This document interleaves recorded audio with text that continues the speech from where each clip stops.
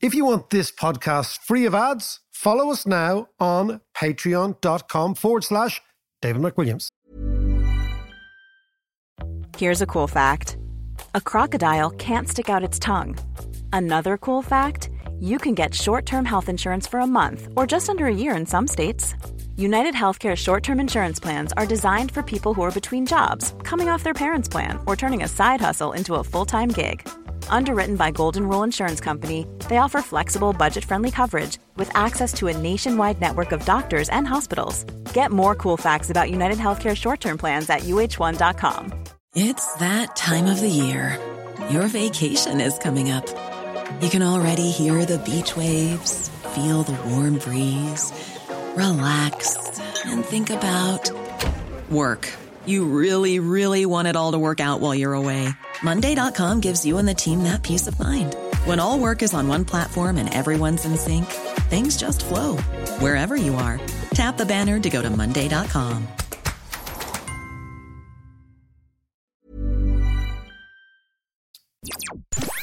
To understand the economy, you have to understand human nature. This podcast is powered by Acast. How are you doing there? It is podcast time. Again? Again. I know it does seem Groundhog Day. How are you, giggly head? I'm good. Good. And you know, we're going to focus on France. It comes around all the time. You know, just when you thought it had gone away, it comes right back. France, French politics, the French far right. Why is French exceptional as it is? Yeah. And why for a country, you know, if you look at almost all surveys of quality of life, France is in the top 5 in the world, okay? It has everything. It's got the food, it's got the weather, it's got the culture, it's got the history, wine. It's got the wine. It's, you know, it's got incredibly brilliant metrics on health, on education. It's got transport. It's unbelievably wealthy by any human standard ever. France is probably, if you were to draw the lottery in the great lottery of life, one of those lottery tickets was being born in France. And yet they're fucking mad. Yeah. Like, why? But the last election, you did a whole thing on it. I covered the French election 5 years ago. Which was fascinating. And it was fascinating. And I went on, because we're going to talk about Le Pen. Yeah. Because she's done well. She's back in the frame. People thought that she was dead and buried. Yeah. And also people thought she was going to be outflanked by the extreme right, Zemmour. And in a way, it seems that Zemmour, by actually going even more extreme right than Le Pen, kind of made Le Pen respectable. Yeah. And it pushed her into the centre, even though she's really quite radical. Yeah. But she's back now. She's back. I'll tell you, it was 5 years ago, this week 5 years ago, the final Le Pen rally before the first election. So the French election is 2 things. First election is basically a big camalia. Everyone goes in. Come on, you know, it's like, throw your hat in the ring, you know, and everyone goes into the ring, right? And now it's narrowed down to the 2 main characters, Le Pen and Macron. But then it was very interesting for me. It was in the Hippodrome, right, in Marseille. Now, Marseille is a fantastic city. It's really, really different, you know. It's got everything. And it is a Mediterranean city. Now, when we think the Mediterranean, we think the south of France, Spain. When the Mediterranean thinks the Mediterranean, it's Algeria, Tunisia, Lebanon, Israel, Greece, the whole littoral, all the way to Morocco, right? And first of all, Marseille is Mediterranean in its totality. So it's Arabic, it's Islamic, it's non-French, and it feels vibrant. It feels the market is unbelievable. The smell of Africa. Well, right? it's like most kind of European, well, it's like most port cities. It's a mixture of people. In every port, there's always, everybody kind of turns up there and lives there. And yet, the nightlife is terrible. Now, this is interesting.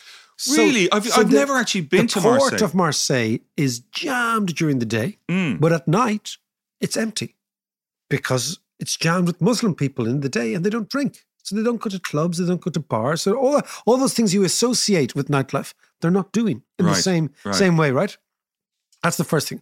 But the second thing is her speech at the Hippodrome was amazing because it was the French right wing at home, right? And she was using these expressions that were very, very, very inflammatory. But what was interesting was, it seemed to me that most people were pieds noirs there. These people called the Blackfeet. And the Blackfeet is an expression for French people who lived in the French colony of Algeria before they got kicked out in the Algerian War in 1958. The most famous one of them was Albert Camus. Camus was a pied noir, right? Right. And they are very patriotic. They are very much the French Empire worldview. And they formed the basis of the Jean-Marie Le Pen National Front. Yeah. Okay. And of course, they're very racist. Yeah. I mean, there's no getting away from the fact that to vote for Le Pen means you are voting for the legitimacy of racism. But didn't Marine Le Pen kick out her dad? She did. Which is really bizarre. She thought he was too extreme. Yeah. It's like, come here, Dad. It's like your dad. It's like when my kids, when I'd say something, they say, you can't say that, Dad. Yeah. Exactly.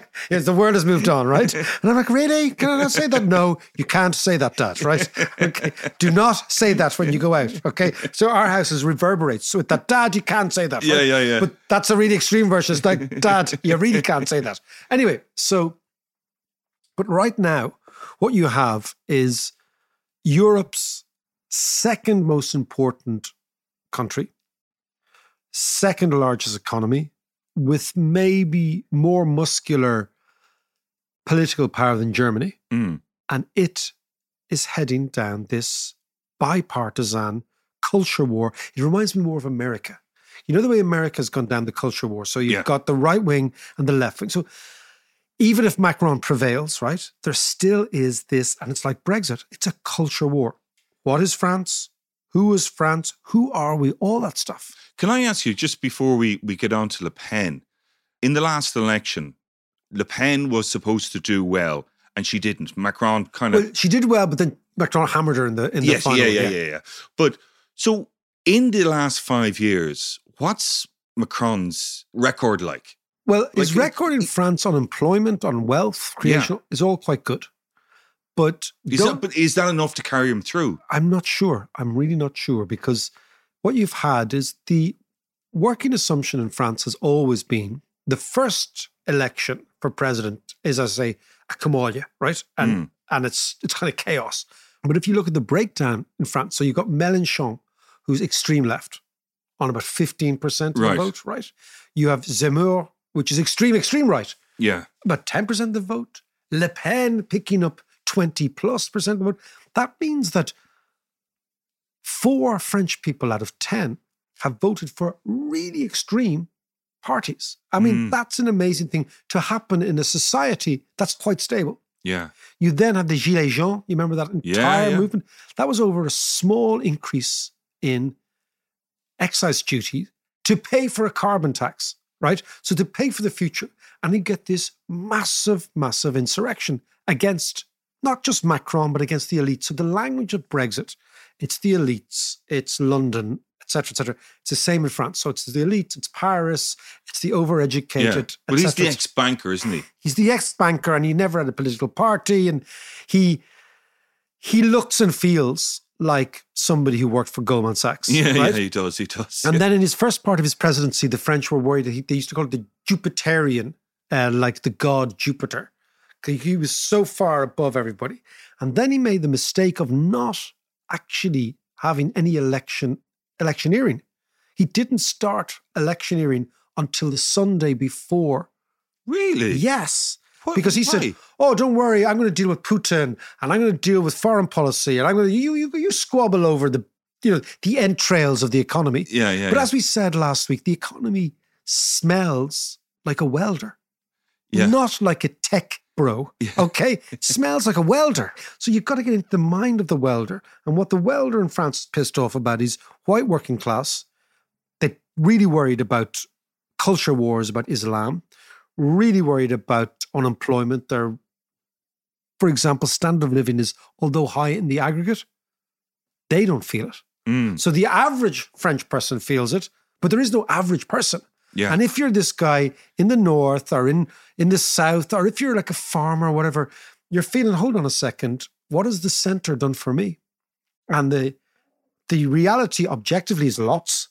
But if you're in France, it doesn't feel that way. Yeah, yeah. So what is extraordinary is France has got amazing companies. It has got amazing research and development. It is by far and away, after Germany, the most sophisticated technological player in Europe. It has tourism, it has agriculture, it has everything. Yeah. But what it does have, I mean, you know, the great quote from Charles de Gaulle. Go on. He said, how can you run a country that has 127 different versions of Camembert? It's a fair point, really. really. She's saying, like, well, this is a crazy place and I've got to run it, right?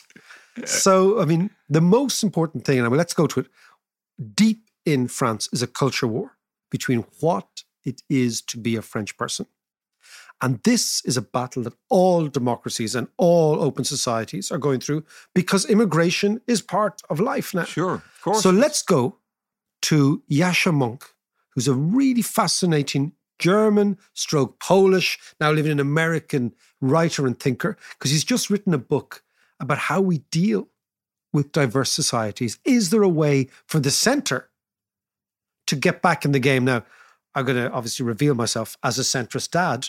I actually like the centre. I think the centre has given us almost everything. Yeah. So let's talk to Yascha. Let's go. He's in Vienna. Let's go and talk to him about what we can do to make diverse, ethnic, religious, and social societies work coherently so that we don't all fall into the French culture war.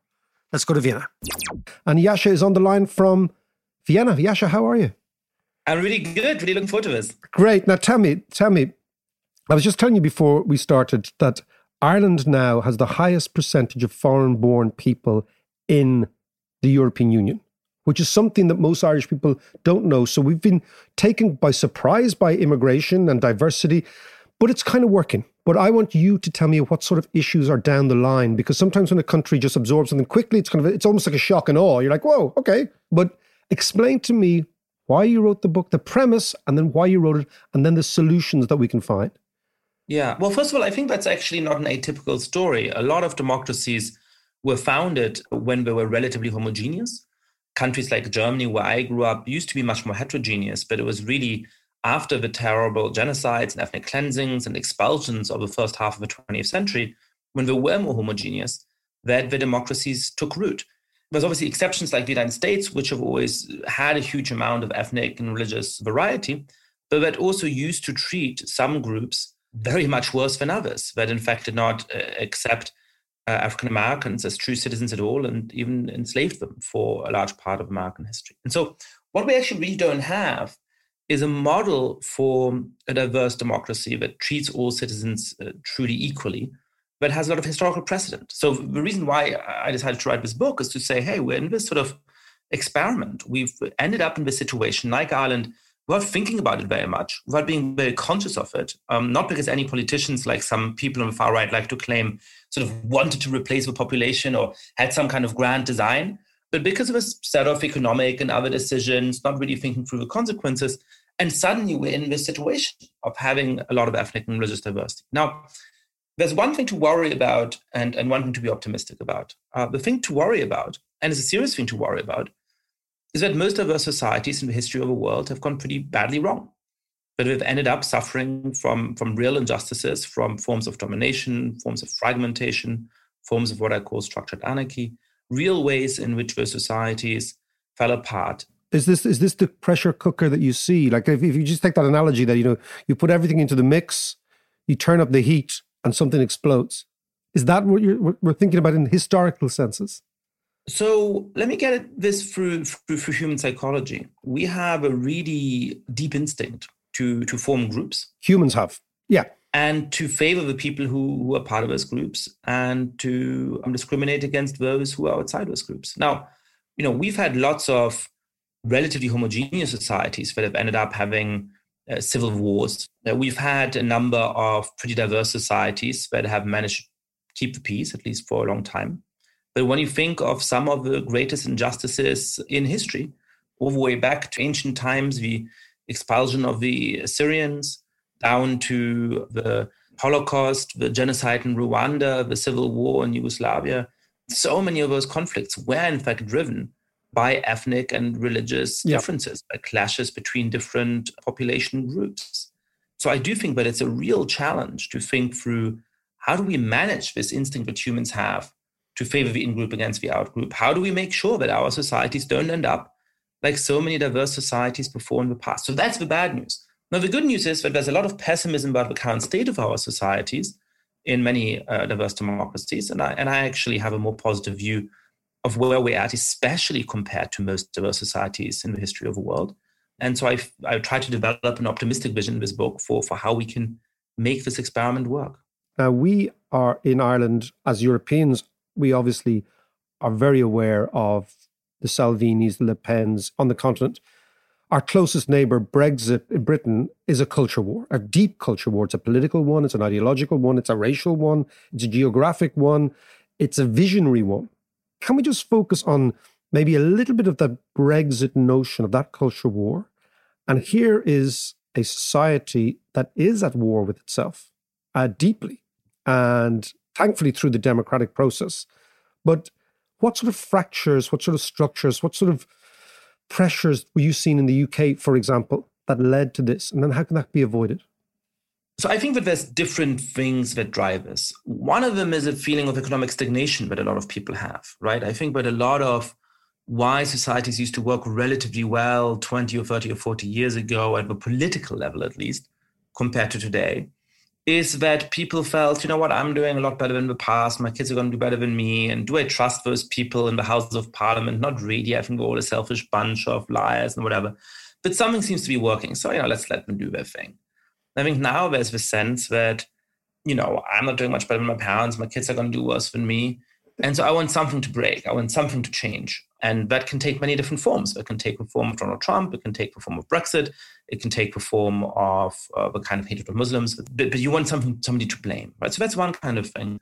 Second thing is the rise of the internet and of social media and the way in which that makes it easier for extremists to have a voice, for lies to spread. So that's an important one. I think a third one, to be a little bit more self-critical, is that, a lot of educated people who are part of a kind of cultural or political elite have started to lead lives that are pretty separate from the bulk of the population. And I have to say, when I listen to my friends or when I open the newspaper or listen to certain radio shows, there's a lot of disdain for ordinary people. There's a lot of looking down on average. The elite looking down on the average Joe. Yeah. Yeah, they're bad people. They're these barbarians standing at the door, and we're defending civilization against these, unwashed herds. And look, when people talk about you like that, you're going to get angry, and you're going to want to tell them to fuck off. And so I think that's part of what's happening. And I think that we have to be honest and self-critical about that as people who have, a platform and recording this podcast and so on. I do also think that it has to do with the topic of his book. I do also think that with a lot of immigration and the growth of minority groups, I think there still is a common culture, but I think it's more complicated. There's more rapid change, which can be destabilizing. I think there's a backlash against that. I think there's part of a population that is really afraid of what those changes will bring, that thinks that immigrants are somehow inferior in cultural terms, perhaps even in biological terms, that therefore they strain social systems, that they destroy the culture, but they don't integrate. So there's a lot of fears around that. But interestingly, I find that there's also a very pessimistic narrative, not just on the far right, but also in some ways among my friends or on the left or among academics who say our society is so profoundly racist and discriminatory that immigrants never have a chance to integrate, never have a chance to advance socioeconomically, and that things are going to continue to be really, really bad. And now there are real problems. There are injustices, there's discrimination. There's also some immigrants who are not very interested in integrating. All of that is true. But I worry that this pessimistic vision of the future actually puts more pressure on our society, adds fuel to a culture war, because everybody feels like things are about to go off the rails. And so if we want to get people on board, I think we have to have a more positive vision of how we might actually be able to create a society in which most people, whether they are a member of sort of the historic majority, as it were, or whether they're immigrants, they're members of minority groups, would be happy and keen to live in. And I don't see many people trying to build that vision on any part of the political spectrum right now. And you're right that pessimism has a self-propelling momentum.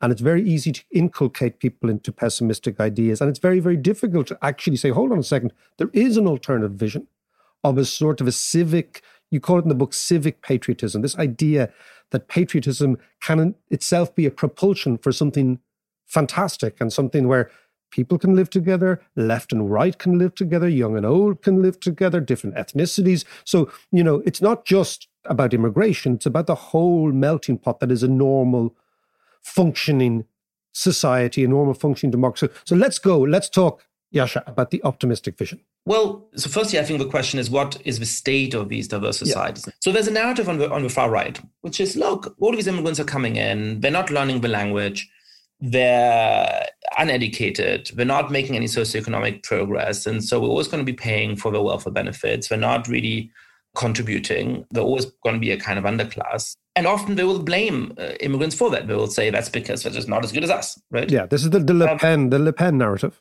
Now, what's interesting is that obviously the kinds of people that I tend to hang around with are horrified by this and say, this is nasty and how can you blame immigrants for their difficulties and so on. But in a way, they have a similar narrative, which is that they say, there's so much discrimination. We're so unready to welcome immigrants. Our society is so backward that they don't have to stand a chance. And look at how unjust everything is. Look at how unfair everything is. Look at how much everybody is suffering. Now, they assign the blame in a very different place, but they actually have a similar narrative. But in a way, immigration integration isn't working. It just isn't working, yeah. But it's a similar kind of pessimism. And look, I don't like that pessimism, but I didn't, sit down and say, I'm going to write an optimistic book, whatever comes. And I sat down and looked at the studies and the facts and tried to figure out what actually is going on.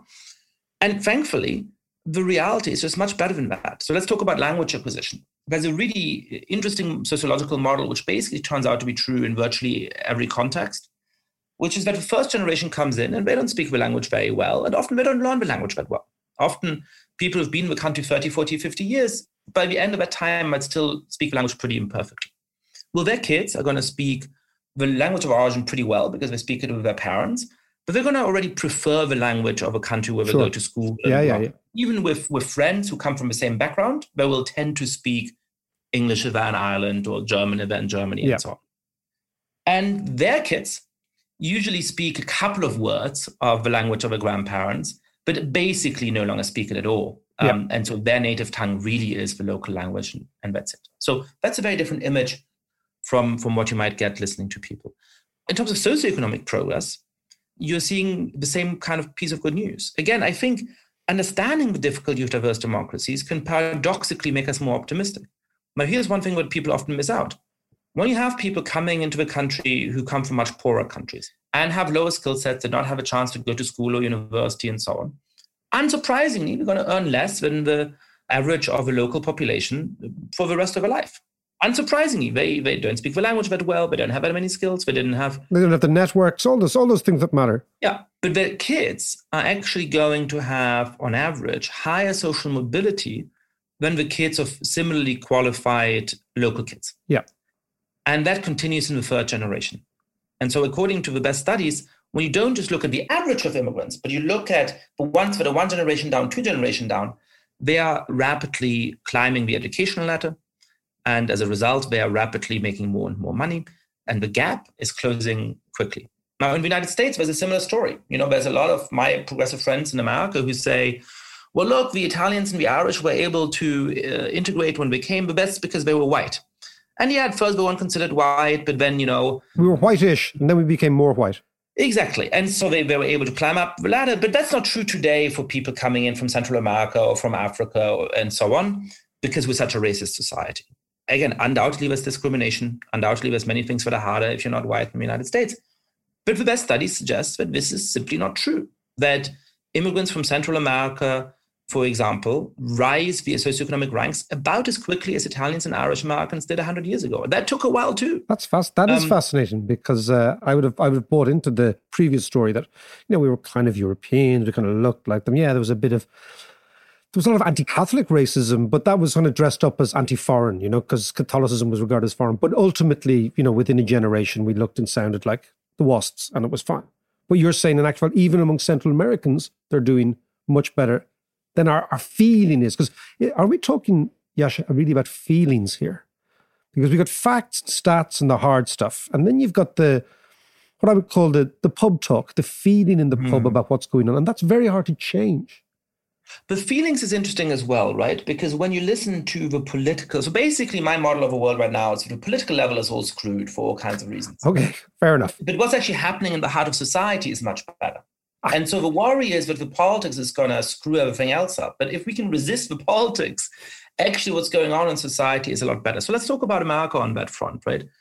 Again, the feeling among many of my friends is things are just absolutely terrible. And they think that that's what many people of color, as they would say, but many non-white people in the United States also think. And that's true of the most prominent writers and intellectuals and so on from that group. But when you actually look at public opinion, that just isn't at all the case. So I'll give you two examples. African Americans and Latinos are more optimistic about the future and more optimistic about the future of America than white Americans are. No, you wouldn't think that. No. I'll give you another example that I find even more striking. When you ask African Americans how in general they feel about white people, it's a weird kind of question, it's a standard social science question that's been asked for a long time. Most of them have a pretty good opinion. When you ask left-leaning white people how they feel about white people, which is to say their siblings and their parents, among others, they have a much more negative view. It's a self-loathing liberal. We have loads of them here. So what you're saying is that there's a story being told. Like the story of the extreme right is pretty straightforward, and we know what it is. But there's the story of the center left to the left, which is almost like a self-loathing created story, which is trying to bash the data into a confession, as we say in economics, okay? But what you're saying is when you actually go to confession, the story is more of a centrist idea that people are getting on, they're trying to get on together, they're trying to go up the social ladder, and in many cases, they're getting there. Yeah, and again, I don't want to soft pedal the fact that there's deep injustices, that there's a terrible number of police shootings in the United States, that there is a persistent wage gap, in particular persistent wealth gap in the United States, because the horrible legacy of slavery and Jim Crow and centuries of discrimination obviously continues to have serious after effects until today. So my point is not to be glib. And I get the instinct to want to emphasize the negative, right? I think it comes from this idea that if only we keep pointing to the injustices, then perhaps finally we'll be able to go and fight against them and get rid of them. And I get that. But I worry about it for two reasons. The first is that we need to know whether or not things are improving to have a sense of what to do next, right? If nothing's been working for the last 40 or 50 years, then we just need to throw out everything we're doing and start completely from scratch. But when in fact things have been getting significantly better, even though they're far from perfect today, that should make us much more optimistic about being able to keep pushing in the same direction with renewed force, redoubling our efforts, and get towards a better state of society that way. So that's one point. And then the other point is a question about, how do we stop people from Le Pen or people from winning? How do we stop somebody like Trump from coming back in 2024?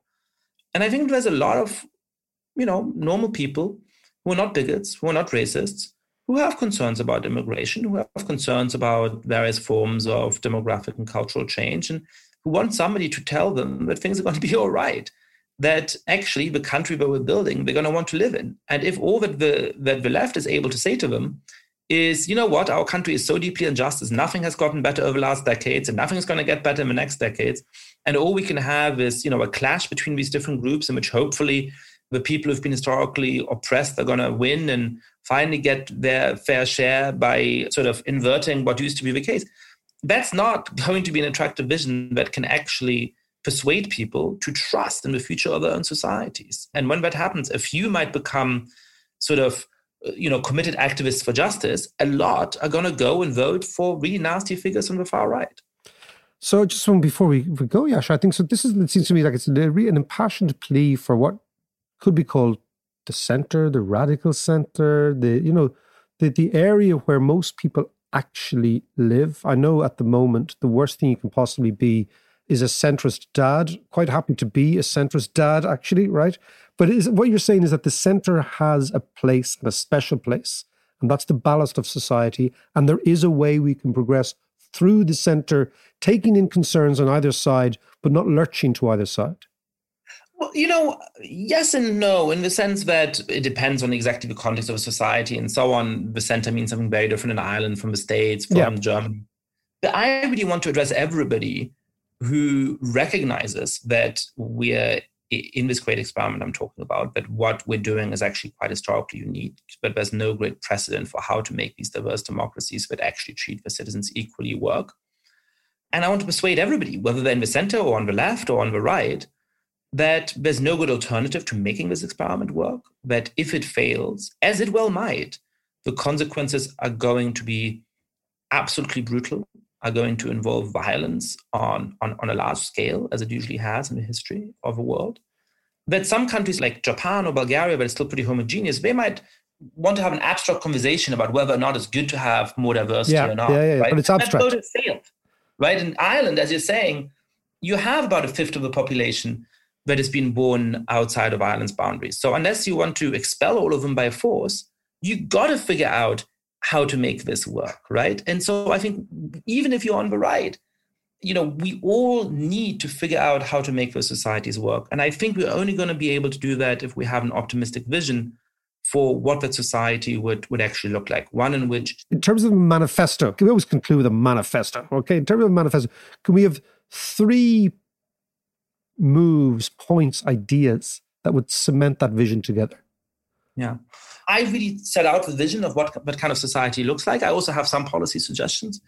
But primarily, my optimism comes from the developments that are actually happening in society. And I think we should recognize them and we should encourage them. And just to give one example, one of those is to embrace a healthy form of patriotism. I think we're seeing in Ukraine today that patriotism can be a very positive force, can be something that inspires solidarity, that helps us to stand with each other in the face of real danger. There's a form of nationalism which is ethnically based, which says, unless your great-great-great-grandparents were already in Ireland, you're not really Irish. I think that's obviously something that doesn't work for a highly diverse society. There's a second form of patriotism, which is what intellectuals usually defend, which is a sort of civic patriotism, which says, the reason why you love Ireland is that you love the Constitution and you love the political system and our political values. That's all great. I'm a politically minded person. I care deeply about liberal democracy. We should keep that as one element of our patriotism. I just don't think that's how most people come to patriotism. Most people don't, when they say, I love my country, they don't think about politics. They don't think about the Constitution. And so I think we need a third form of patriotism, which again, I think is already there in reality, but we should actually recognize it, which is a cultural patriotism. And that cultural patriotism can celebrate the past of a country. It can celebrate some of its traditional costumes and traditional dishes. But it is also about the cities and the landscapes and the people and the customs and the YouTube stars as they are today. It's actually a love of the country in which of the present almost. We're present with all the things you find annoying about it, all the things that annoy you about it, but also the things that you find lovable and comforting about it. And that already is very diverse and is looking towards the future rather than just being rooted in the past. And I think this is the way in which we already are building societies together, and we should be more willing to celebrate that. Yascha Mounk, I think that is a lovely way to end. Listen, Yascha, it's great. The book, by the way, guys, it's called The Great Experiment, Why Diverse Democracies Fall Apart and How They Can Endure. And the next time we hope we'll see you here, face to face. I look forward to it. Brilliant. Yascha, take care, man. Thank you, David. Quality sleep is essential. That's why the Sleep Number Smart Bed is designed for your ever-evolving sleep needs. Need a bed that's firmer or softer on either side? Helps you sleep at a comfortable temperature? Sleep Number Smart Beds let you individualize your comfort, so you sleep better together. J.D. Power ranks Sleep Number number 1 in customer satisfaction with mattresses purchased in-store. And now, save 50% on the Sleep Number Limited Edition Smart Bed for a limited time. For J.D. Power 2023 award information, visit jdpower.com/awards. Only at a Sleep Number store or sleepnumber.com. Hiring for your small business? If you're not looking for professionals on LinkedIn, you're looking in the wrong place. That's like looking for your car keys in a fish tank. LinkedIn helps you hire professionals you can't find anywhere else, even those who aren't actively searching for a new job but might be open to the perfect role. In a given month, over 70% of LinkedIn users don't even visit other leading job sites. So start looking in the right place. With LinkedIn, you can hire professionals like a professional. Post your free job on linkedin.com/people today. Hey, Dave. Yeah, Randy. Since we founded Bombas, we've always said our socks, underwear, and T-shirts are super soft. Any new ideas? Maybe sublimely soft. Or disgustingly cozy. Wait, what? I got it. Bombas. Absurdly comfortable essentials for yourself and for those facing homelessness. Because one purchased equals one donated. Wow, did we just write an ad? Yes. Bombas. Big comfort for everyone. Go to bombas.com/ACAST and use code ACAST for 20% off your first purchase. It's really interesting listening to Yasha talk there about this great experiment and cultural diversity and stuff. But it strikes me that in a world where there's 7.5 billion people, yeah, and growing, yeah, that the diversity and the mixing of cultures and ethnicities and all the rest, is a given, and it's bound to happen, and it's going to continue. So we do need to find a way of dealing with this and this new patriotism, whatever that is. Living together, like the worst thing in the French elections, the worst thing you could be called by the right wing was a globalist, right? Yeah. Meaning you're part of that globe thing, right? You like foreign people, you like foreign travel, you like foreign food, all that sort of thing, right? You like globalization, you're a globalist, right? Yeah. But I think you're right. I mean, the history of humanity, to move is to be human. Yes. That's what we do. The history of Ireland is moving. We moved here, other people moved here, we moved off, we moved back, all that sort of stuff. Well, it's a big, beautiful world out there, and I want to go and see. I want to go see it all, and I want to live there, But I mean, it is, I think that it's going to be very difficult to be able to navigate these sort of urges. So there is an urge that I don't agree with, but I can understand it, that we are one nation. And this nation is people who lived in Ireland for 100 years or 200 years, right? And that has kind of sustained the myth of the country for a while. And then that's been exploded because the country is multi-ethnic now. We're the highest proportion of foreign-born people in Europe. Yeah. Right? And we're getting on with it. But I worry that in the next 10 years, you look at, for example, Northern Ireland. It's entirely driven by ethnic things. You're either that or that. You're this religion, that religion. And it's appalling. And it's like, it's insufferable, right? So I'm not too sure. I wonder how we're going to deal with it. Brexit kind of terrifies me because England used to be quite tolerant. Yeah. France kind of terrifies me. Germany seems to have dealt with it. But what Yasha was saying was this idea of a civic patriotism. Yeah. That you celebrate the present, not the past. What's going on right now? Yeah. And that's amazing to find, but it's very hard to put your finger on it. Like, it's much easier to go to the foundational myths of the country and the legends and the history. Yes. And all that sort of stuff. Yeah. But that is by definition exclusory because it excludes everybody. Yeah, but it's okay to kind of celebrate that kind of stuff. But as you say, times change.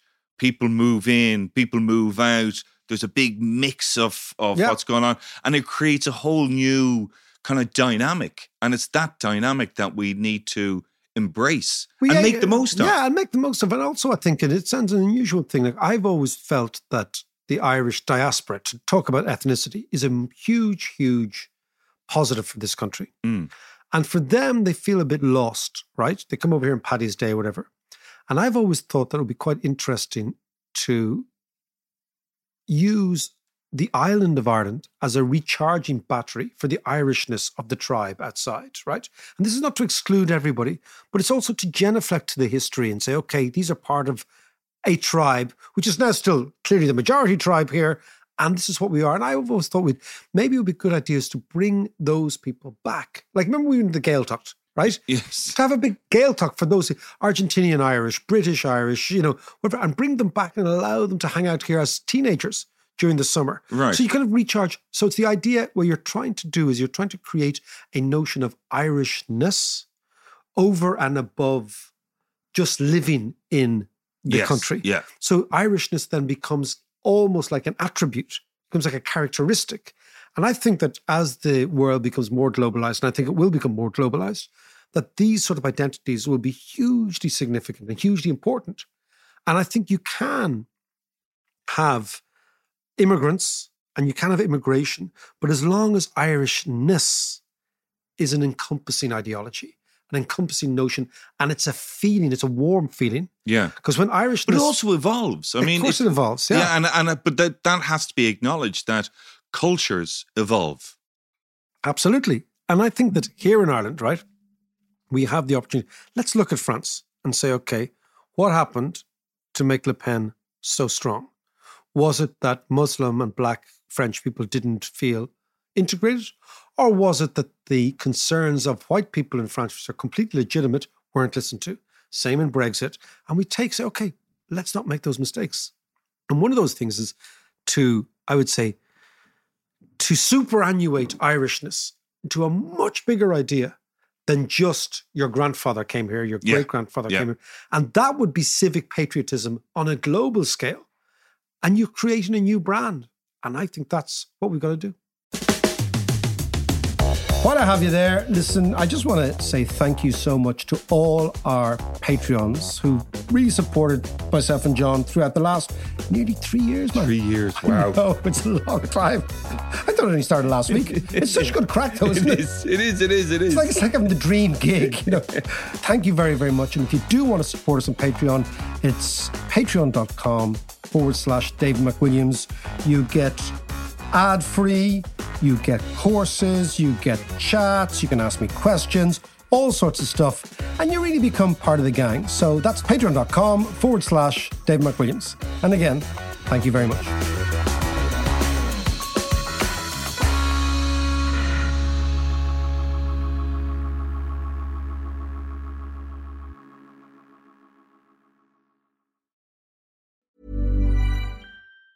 Hi, I'm Daniel, founder of Pretty Litter. Did you know cats tend to hide symptoms of sickness and pain? I learned this the hard way after losing my cat, Gingy. So I created Pretty Litter, a health monitoring litter that helps detect early signs of illness by changing colors, saving you money and potentially your cat's life. Pretty Litter is veterinarian developed, and it's the easiest way to keep tabs on your fur baby's health right at home. Go to prettylitter.com and use code ACAST for 20% off your first order and a free cat toy. Terms and conditions apply. See site for details.